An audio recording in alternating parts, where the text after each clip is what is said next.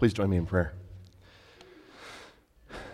Lord God, we come before you now in this time of our service as we continue our worship by turning our attention to your word. We are helpless without you. We are so in need of your guidance, of your truth, and so we thank you that as we come to this book, this letter of Colossians, that, Lord, we know that this is your word, and here you teach us about yourself, you teach us about us, you reveal our sin, and you reveal your solution for that sin, Jesus Christ and his death on the cross. We turn our attention to your word because these are words of truth. We turn our attention to this because your Spirit has inspired this, and it is all that we need for life and godliness. We turn our attention to your word because in it you have given us what we need to walk in righteousness. And so I pray that as we turn our attention here, that you would give us ears to hear, that we would be able to focus and pay attention to what you have to say to us here. I pray that you would give us hearts that would be soft as these things are understood by our minds. Please change us today. Please transform us so that we look more like Jesus as a result of encountering him in your word this morning. In his name we pray and ask this. Amen. Well, Ray Stedman once told the story of a farmer who had a horse, and his horses kept slobbering all over everything. And he saw an advertisement in a farm magazine offering a cure for a fee of $20. And so he scraped together the money and he wrote asking for the secret, and in turn he received a very thin envelope containing a single sheet of paper. And on that sheet of paper were written the words, "Teach your horse to spit." You know, the world is full of charlatans and con artists that are all too willing to sell you empty promises.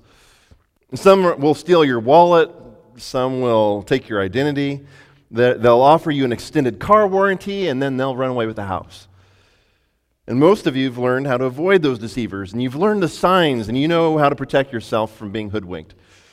But how many of us have that same clarity of mind that will protect you from being deceived by religious teachers that are not just prying open your purse? They're not selling car warranties, they're not after your identity, but they're after your mind. They serve rulers and authorities, spiritual beings that exist in angelic realms, and they come to you with ideas and philosophies that enslave you. And many Christians aren't even sober-minded enough to realize that they've already been sucked in. In chapter 1 of Colossians, we've been looking at this beautiful letter that Paul wrote to this group of people that he had never met before. He knew their pastor, he knew a couple individuals, but he's writing this letter out of his love for this congregation that hadn't met him, and he shows them that Jesus is greater than. Jesus is the preeminent one. Jesus is superior to all things. He's the creator, he's the sustainer, he's God. And when he took on human flesh, Jesus put on full display that he is the image of the invisible God. And everything that God is was put on display so that we may know him and that we may walk with him. And so now in chapter 2, verse 8, we finally come to the main body of the letter, and Paul having just introduced where he's going to be going over the next couple chapters, we finally arrive to the warning that he has for the Colossians, his concern for them being deceived. And he says in verse 8, he starts and says, see to it, beware, see to it that no one takes you captive by philosophy and empty deceit, according to the human tradition, according to the elemental spirits of the world, and not according to Christ. And so we learn that God wants you to be watching because we exist and we live in the midst of what we know as a spiritual battle. It's not one where the enemy is after your social security number, but the enemy is instead propagating ideas and lies, and he decorates them with teachings that sound sophisticated. The Lord described them here as philosophy and empty deceit. And he's not suggesting that the love of wisdom and the love of understanding is somehow evil in and of itself. But in this arena of philosophy and ideas that are floated around and taught back and forth, in this arena of philosophy, ideas and morals is where Satan is playing his game of trickery. He uses good people. He uses traditions that have been around as long as we can remember in order to lead people gladly into a cage where He offers you everything that you could ever want as long as it hinders you from worshiping Jesus. As long as just for a little while something else is greater in your life than Christ. And so God says, beware, watch, see to it that no one takes you captive. Now that's the warning for us. Verse 8 contains the command that alerts us to the high stakes of the kind of battle that we are really in. It's not a physical battle. It's not a battle with flesh and blood of people in this world, but it's a battle in which we are at war with God's enemy, a battle that is not of flesh and blood, but of spiritual origin. And throughout the remainder of this passage, though God reminds us through this passage, God is going to remind us of 4 truths that free us from the enemy's cage. And I want you to notice throughout verses 9 to 15 how often Paul uses the phrase, in Him, in Christ, in Him, He, in Him, in Him, in Him. He's going to say this over and over and over again. In Jesus, in Christ, we are reminded of 4 truths that demonstrate why Jesus is worthy of our worship and our adoration. 4 truths why Jesus is our greater master. The first of these, we find that truth number 1 is the fullness of deity dwells in Jesus. In verse 9, we're reminded that for in Him the whole fullness of deity dwells bodily. It's a statement it's identical to the one that we saw back in chapter 1, verse 19, but he adds a couple words. There are a couple words that aren't going to be seen anywhere else in the Bible, but the idea is this. Jesus is the eternal one. He's the eternal, holy God. He's not saying that Jesus and God the Father are the same person. The 3 persons of the Trinity are all one God, but they are distinguishable persons that interact with one another, that talk with one another, that love one another. However, everything that God is, all of His power, all of His knowledge, all of His divine attributes are completely contained in the person of Jesus Christ. And if you want to know God, if you want to understand who He is as He's revealed Himself, then you will best comprehend Him by knowing Jesus. And this verse adds the word deity and the words deity and bodily. Everything that explains God, everything that explains who He is, was on full display in bodily form in the man Jesus Christ. And so the Bible teaches us, and Colossians here teaches us, that God stepped into our world and He walked with us. And when He became a man, He remained completely 100% of all that God is. Now, Satan tells us this lie. Satan tells us this lie that we can become like God. He's been telling that lie ever since Adam and Eve, right from the very beginning. Did God really say? Did God really tell you this? Well, let me offer you something different. And he offers these ideas and temptations, and Satan tells us this lie that we can become like God, that we can become gods ourselves. And the Colossians were being taught some sort of false teaching within their own congregation in their town from without by these false teachers, that really Jesus was just the first step. If you really want to get to know God, then okay, Jesus is great, and we're glad that you got to know Him and He introduced you to God, but they were being taught that if you really want to grow in your faith and have a perfect knowledge of God, then you need to move on to these other things. But Paul and Timothy counter these lies, and they say, no, all of the fullness of God dwells in Him bodily. Jesus is greater than, and because He is everything that God is, then you can find everything that you need in Him. Look at how he continues in verse 10. He says, and you have been filled in Him who is the head of all rule and authority. And so put simply, you will not find satisfaction, you will not find joy and fulfillment in anything else in this life like you will by knowing Jesus. The rulers and the authorities and the angelic realms, they will spin all kinds of ideas around you and in your life of what will make you happy. Temptation will be put in front of you, entertainment, fame, a career, education, sex, power. The deception of Satan's philosophy is that something else can fulfill you. Something else can fill that place that Jesus wants to have in your life. And something else can give you more than Jesus can. And the moment that you lose sight of Jesus, you start worshiping something else besides Him. Because we're created to worship. And something is always going to get your attention. Something is always going to receive your worship. And if it is not Christ, it's going to be something else. I love how R. Kent Hughes puts it. He said, Christ can hold all the fullness of deity. Christ can hold all the fullness of deity. We cannot. But we are full of His fullness. He said, my wife and I once stood on the shore of the vast Pacific Ocean, two finite dots alongside a seemingly infinite expanse. As we stood there, we reflected that if I were to take a pint jar from the ocean to rush into it, in an instant my jar would be filled with the fullness of the Pacific. But I could never put the fullness of the Pacific Ocean into my jar. Thinking of Christ, we realize that because He is infinite, He can hold all the fullness of deity. And whenever one of us finite creatures dips the tiny vessel of our life into Him, we instantly become full of His fullness.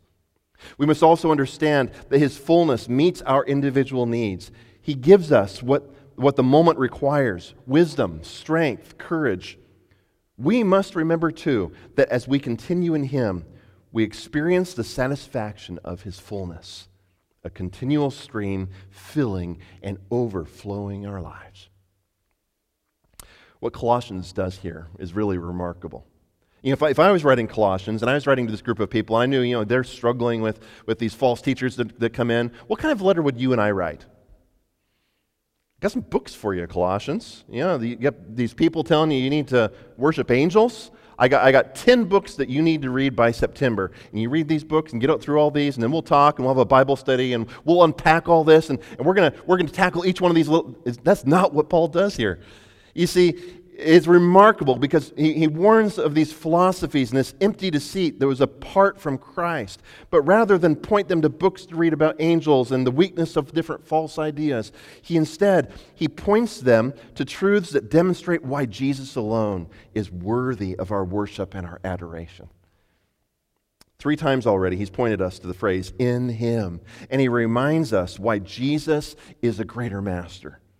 And he takes us back to the basics. And that's what he does with the Colossians. They're being taught these false teachings that just something else is better than Jesus. And rather than go into all the details and at other times maybe they did, but the priority is going back to the basics of Jesus being a greater master. And that's what he does with us. He takes us back to the basics. And so Jesus is a greater master because all the fullness of deity dwells in Him. But the second reason He's a greater master is because we fully participate in death and life with Jesus. Now, the first truth reminded us of Jesus' deity. The second is going to remind us of the gospel. Look at verses 11 to 12. Actually, the second two truths are going to remind us of the gospel. In verses 11 and 12, we read, in Him also you were circumcised with a circumcision made without hands, by putting off the body of the flesh by the circumcision of Christ, having been buried with Him in baptism, in which you were also raised with Him through faith in the powerful working of God, who raised Him from the dead. Now, it's likely that there was probably a Jewish element that was involved in the false teaching that the Colossians were facing at this time. Perhaps the Colossian believers were being tempted to embrace different aspects of Judaism. Maybe there was a branch of Judaism that was getting into some mystical thinking. But they were being shown a religion where they were taught that they could be saved by their good deeds, that they could achieve their own righteousness. And so Paul uses this metaphor of circumcision to describe how their old life apart from Christ was cut away. He even extends this metaphor to the death of Christ and pictures Jesus on the cross as His body was cut away from Him. That in His death, He died, He was cut off. And in a similar fashion, our sin is cut away. Thus the picture of a circumcision that was done without human hands. And so God teaches us that in a very real spiritual sense, we participate with Jesus. You and I participate with Jesus in his death when we repent of our sin and we put our faith in Jesus for salvation. When you became a Christian, your old self died. The old you died. Just like Jesus really died on the cross, your old nature died. And then later, your baptism, it was a picture of that death. It was a picture that you were a new person. And by obeying Christ and being baptized, you declared to everyone how the old you, it was gone. And it died the moment that Jesus had redeemed you.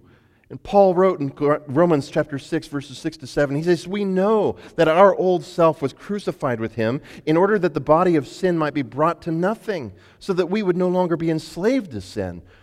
For one who has died has been set free from sin." And again in Galatians chapter 2, verse 20, "I have been crucified with Christ. It is no longer I who lives, but Christ who lives within me. And the life which I now live, I live by the faith in the Son of God who loved me and gave himself for me." And so it's more than just dying with Christ, but just as we died with him, we are also raised with him to new life. And through faith in the power of God who raised Jesus from the dead, he poured out his grace on you. And God saved and made you alive. He made you alive. As real as Jesus' resurrected body was from the tomb on the third day, so also you also have been raised to life, that you are now able to live for Christ. And there's a very practical aspect of this as we refuse to be taken captive by philosophy and empty deceit. You see, daily we're commanded, we are called to reckon ourselves dead to sin and alive to righteousness, alive to Christ. Daily, we in our walk with him, as we seek to honor Christ, we are to consider the realities of our new relationship with sin and our new relationship with Jesus. That we are dead to sin and resurrected and have resurrected life in Jesus. And so Jesus is greater master because he is God. He's the greater master because of the good news of his death, burial, and resurrection, and then our participation in that with him. But there's a third truth that we're reminded, showing us that Jesus is the greater master. Paul goes on and he shows us that Jesus is a greater master because we have full forgiveness of our debt. He continues in verses 13 and 14. He says, he reiterates this complete work that Jesus accomplished for us. And he says, "And you, who were dead in your trespasses and the uncircumcision of your faith, God made alive together with him, having forgiven us all our trespasses. By canceling the record of debt that stood against us with its legal demands, this he set aside, nailing it to the cross." In the picture of death, again, it demonstrated that apart from Christ, we were completely unable to save ourselves. If you walked across the street and you look at some of the tombstones, some of those have been there for a long time. You can barely read the letters and the inscription on some of those tombstones and headstones anymore. And just like the bodies that are lying 6 feet under across the street, they are completely unable to come back to life. You're not going to see one of them walk into the service here today. We might be a little scared if they did, right? At least I would. Nobody else here, apparently.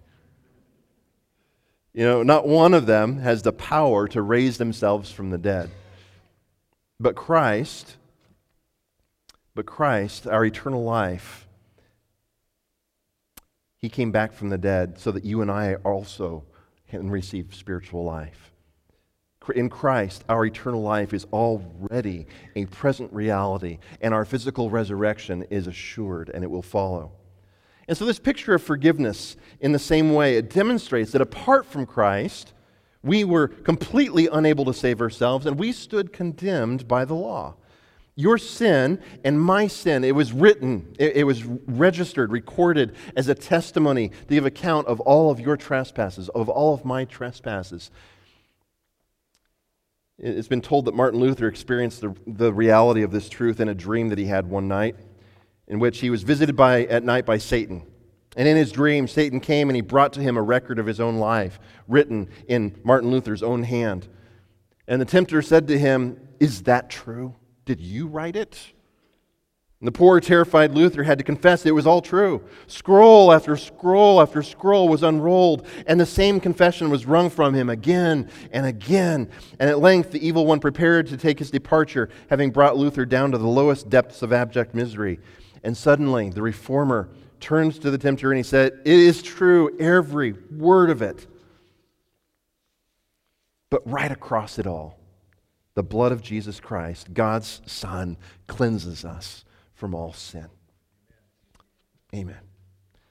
The word that's used here in verse 14, it's a word that's used excuse me. The word that's used here in verse 14 is that the record of our trespass has been canceled. I like the translation that I read somewhere, obliterated. The record of your sin has been obliterated. It's a word that was used by scribes of blotting something out, something off of a paper. And in ancient times, they would have papyrus, and it was expensive. You know, we have paper, and we print out all kinds of stuff. I printed out a book for you all for Sunday school today. We have lots of paper, lots of ink, but in ancient times, it didn't come by so readily. And that papyrus was expensive, and so the scribes would reuse paper whenever they could. And the ink that they used, it didn't have acid in it, and so it sat on the surface of the paper. And so if there was something that they didn't need anymore, the scribe would take that piece of paper and he would take a sponge and he would blot out the entire, all of the ink, and he would start with a fresh sheet as if nothing had ever been written on that piece of paper. The debt was gone. And we're told that Jesus, at the cross, he removed our debt. He blotted it out. It is no more, and it is a blank sheet of paper. Payment was made when Jesus died, and through your faith in the Son of God, who paid the price in your place, your debt was wiped away. And then just as wonderful, the truth declared by Jesus in Revelation chapter 3, verse 5, the one who conquers will be clothed thus in white garments, and I will never blot his name out of the book of life. I will confess his name before my Father and before his angels. And so if you have trusted in Jesus for the forgiveness of your sins, then he declares two things are true. Your sins have been blotted out, completely wiped away, completely obliterated. Your sins are no longer recorded. And then secondly, your name has been written in a different kind of book where your name will never be blotted out. It is written there as proof of your life in him, and that can never be removed.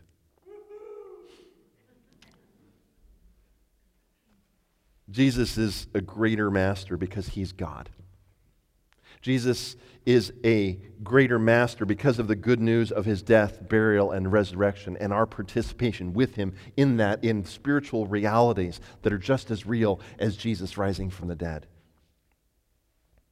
And Jesus is a greater master because of the forgiveness that's accomplished by Jesus at the cross. But finally, we're also reminded that Jesus is a greater master because he fully triumphed over the enemy. You know, we experience life in a limited number of ways. You get up in the morning and you see your reflection in the mirror, and sometimes you run away, and then you come back and try to fix it. You smell things, breakfast and the coffee, and we operate in this life by the senses that God's given to us.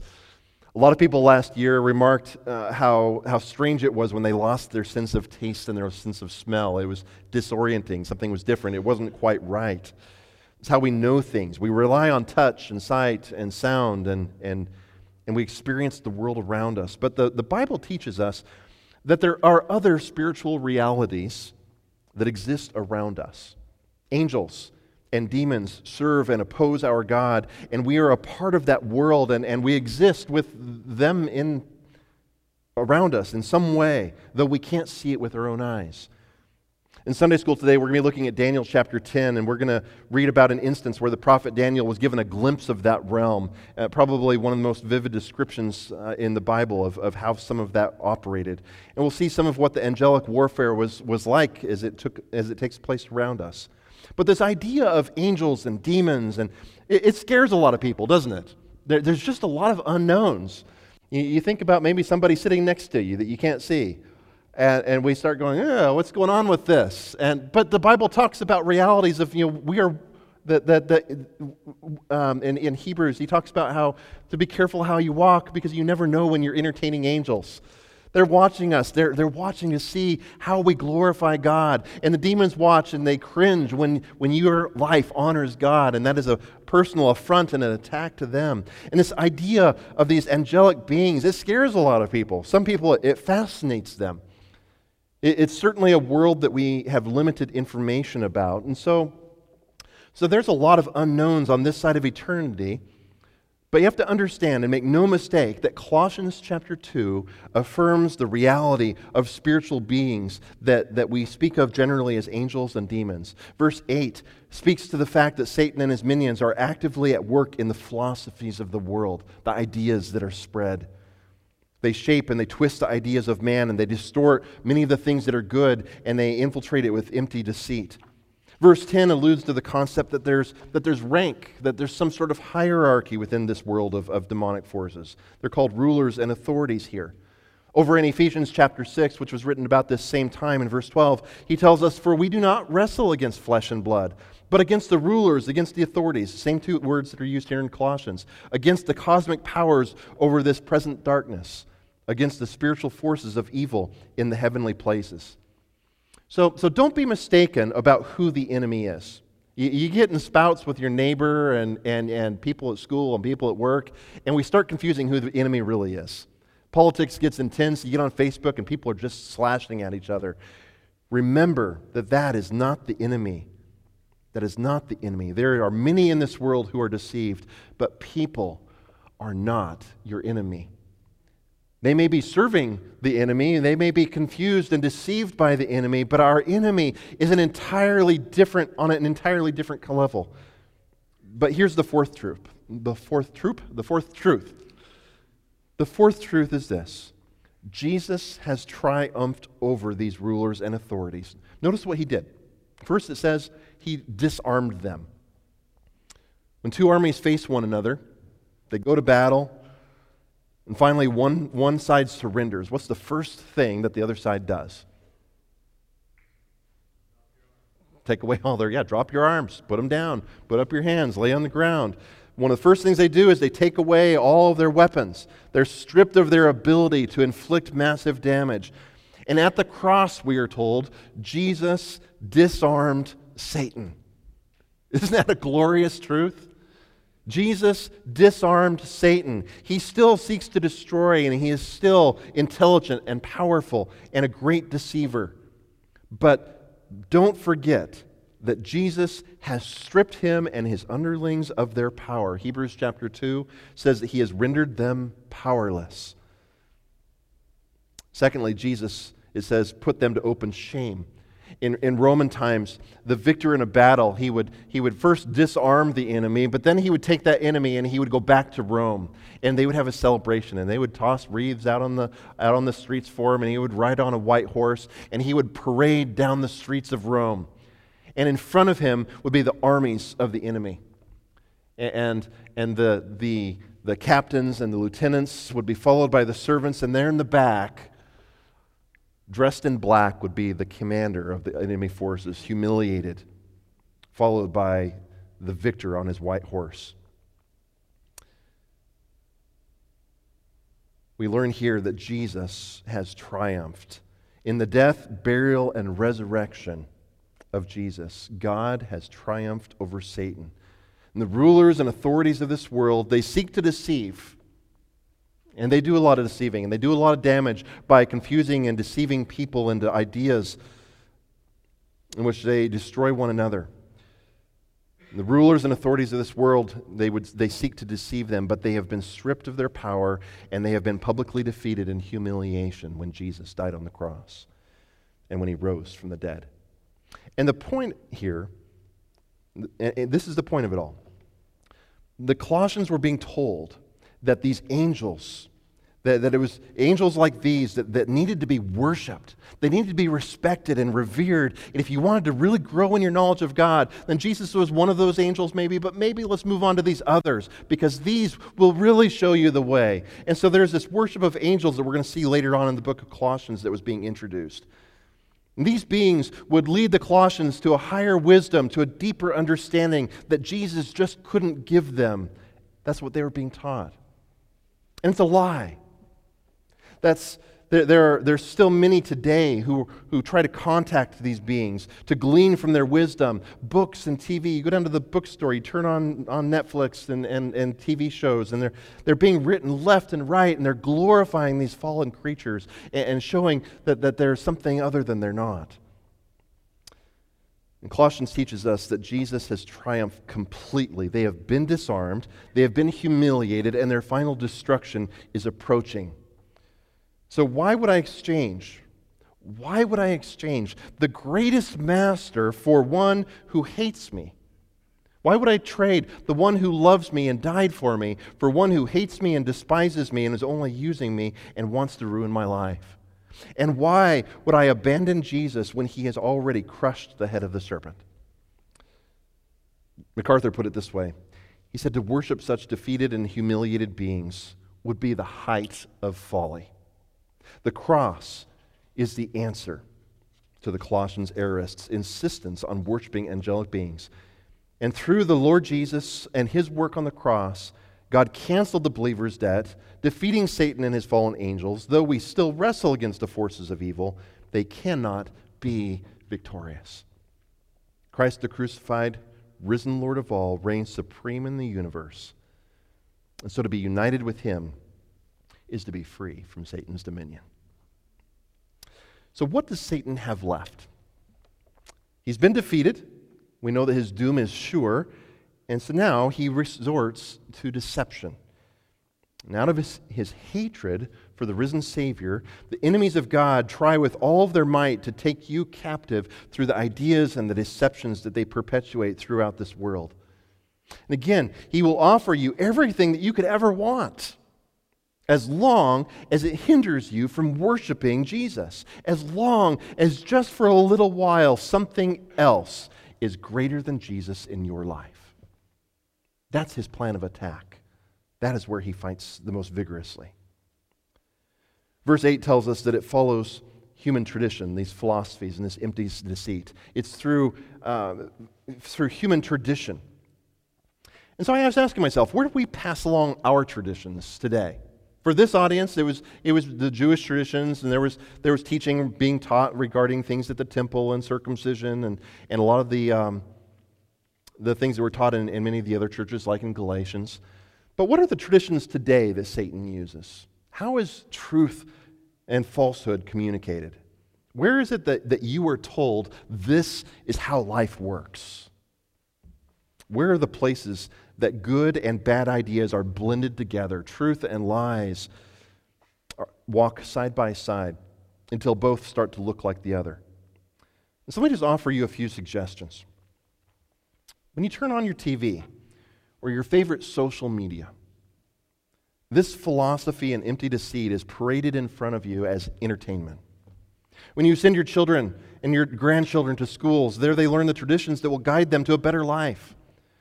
We embrace news media that shows us how much better than we are than those other people. And then those same news media outlets inform us of the things in this life that are worthy of you being afraid. Because obviously, Jesus can't handle that. Politics engages us in culture, and it tells us which leaders will save you from destruction and in whom you put your hope. Advertisements will entice us and tell us where you fall short of one another's standards. And then those same advertisements will lead you to where your eyes can devour pictures and videos that tell you what true beauty and true pleasure is. We turn on Christian radio and television, where we hear some great Christian music and some biblical preaching that leads us to living waters, but then it's mixed with other music that glorifies man, and it's mixed with false teaching that leads many to a cesspool of heresy. Don't hear me wrong. I'm not telling you that you can't watch a movie and enjoy some entertainment. I'm not telling you and saying to you that you can't listen to radio, that you can't go to a football, that you can't watch the news, vote, or put your children on a bus to school. There are a lot of good people in all of these environments. Many of you work in those environments, and you are honoring God in schools and in politics and in a variety of different fields in your life. And there are a lot of people that you work with that are well-intentioned people that are also deceived. But many of us are going into these environments unaware, unready. We're sending our children into these environments where they're exposed to ideas, and Satan is doing everything he can to deceive them, and we're not preparing them for it. God wants us in many of these environments. Some of your children are going to do great in school, and they're going to have a testimony that's amazing. Some of you go to work, and you are a light to the people that you work with. But many of us are not ready and not alert, and we're not being aware. What I am saying, and what our text is teaching, is that we need to wake up. And we need to understand that every one of these places is where the demonic world is engaged in spreading ideas and doing everything he can to deceive as many as he can, even amidst those people that are good and where a lot of good things are happening. Jesus warned us that we are in the world, but we are not of it. And so many good and wholesome ideas are presented, but they're mixed with many lies in many places. And God commands us here to beware. And so how dare we turn off our minds just so we can be entertained without giving thought to what's being communicated in that entertainment? How dare we surrender our children to the world and assume that they're just going to figure it out on their own, or that everybody has their best interests in mind, without looking after our children and teaching them the truth? How dare we accept the lie that anything else can even remotely act as a substitute for the God who became a man, who is greater than anything that this world has to offer? And so, my friends, guard your minds. If you're here today and you don't know Jesus, he calls out to you, and he beckons to you, and he says, look, there's so much more that I have to offer you. And I offer you my grace. I offer you salvation. I offer you forgiveness. I offer you to go from death to life. He offers you himself, the one true God who lived and showed us what God is like. He offers you a life of victory over the enemy. And all you have to do is believe in him. Believe that Jesus died for you on the cross because he took your place. We were all destined to a hell separated from him. But he gave to us his Son so that we might have eternal life because Jesus paid the price that I couldn't pay, that you couldn't pay. But the only one perfect God-man died in our place, and he paid the price that canceled our debt. And that comes through faith in him. So, my friends, let us guard our minds. Remind yourselves and your children and each other of these truths. Scripture declares to us about Jesus. It declares about our salvation, and it declares about the victory that he has accomplished. And so as we reflect on these basics, as we go back to the basic truths of who Jesus is, my prayer for you this week is that your worship of him would be sweet. Father, we thank you that you have given to us Jesus Christ. You've provided a way where we couldn't provide a way. We couldn't raise ourselves to life. We couldn't pay the debt. But Jesus came and he gave us life. He raised himself from the dead, demonstrating that he is truly God, accomplishing the most impossible. Not only raised himself to life, but he gave those who believe eternal life. He canceled our debt. He gave us forgiveness and accomplished victory over the enemy. Thank you for the reminder that you give to us this morning of these truths, and we pray that you would help us to live and walk in these truths, knowing that Jesus is greater than all this. And so might we worship him and him alone. Amen.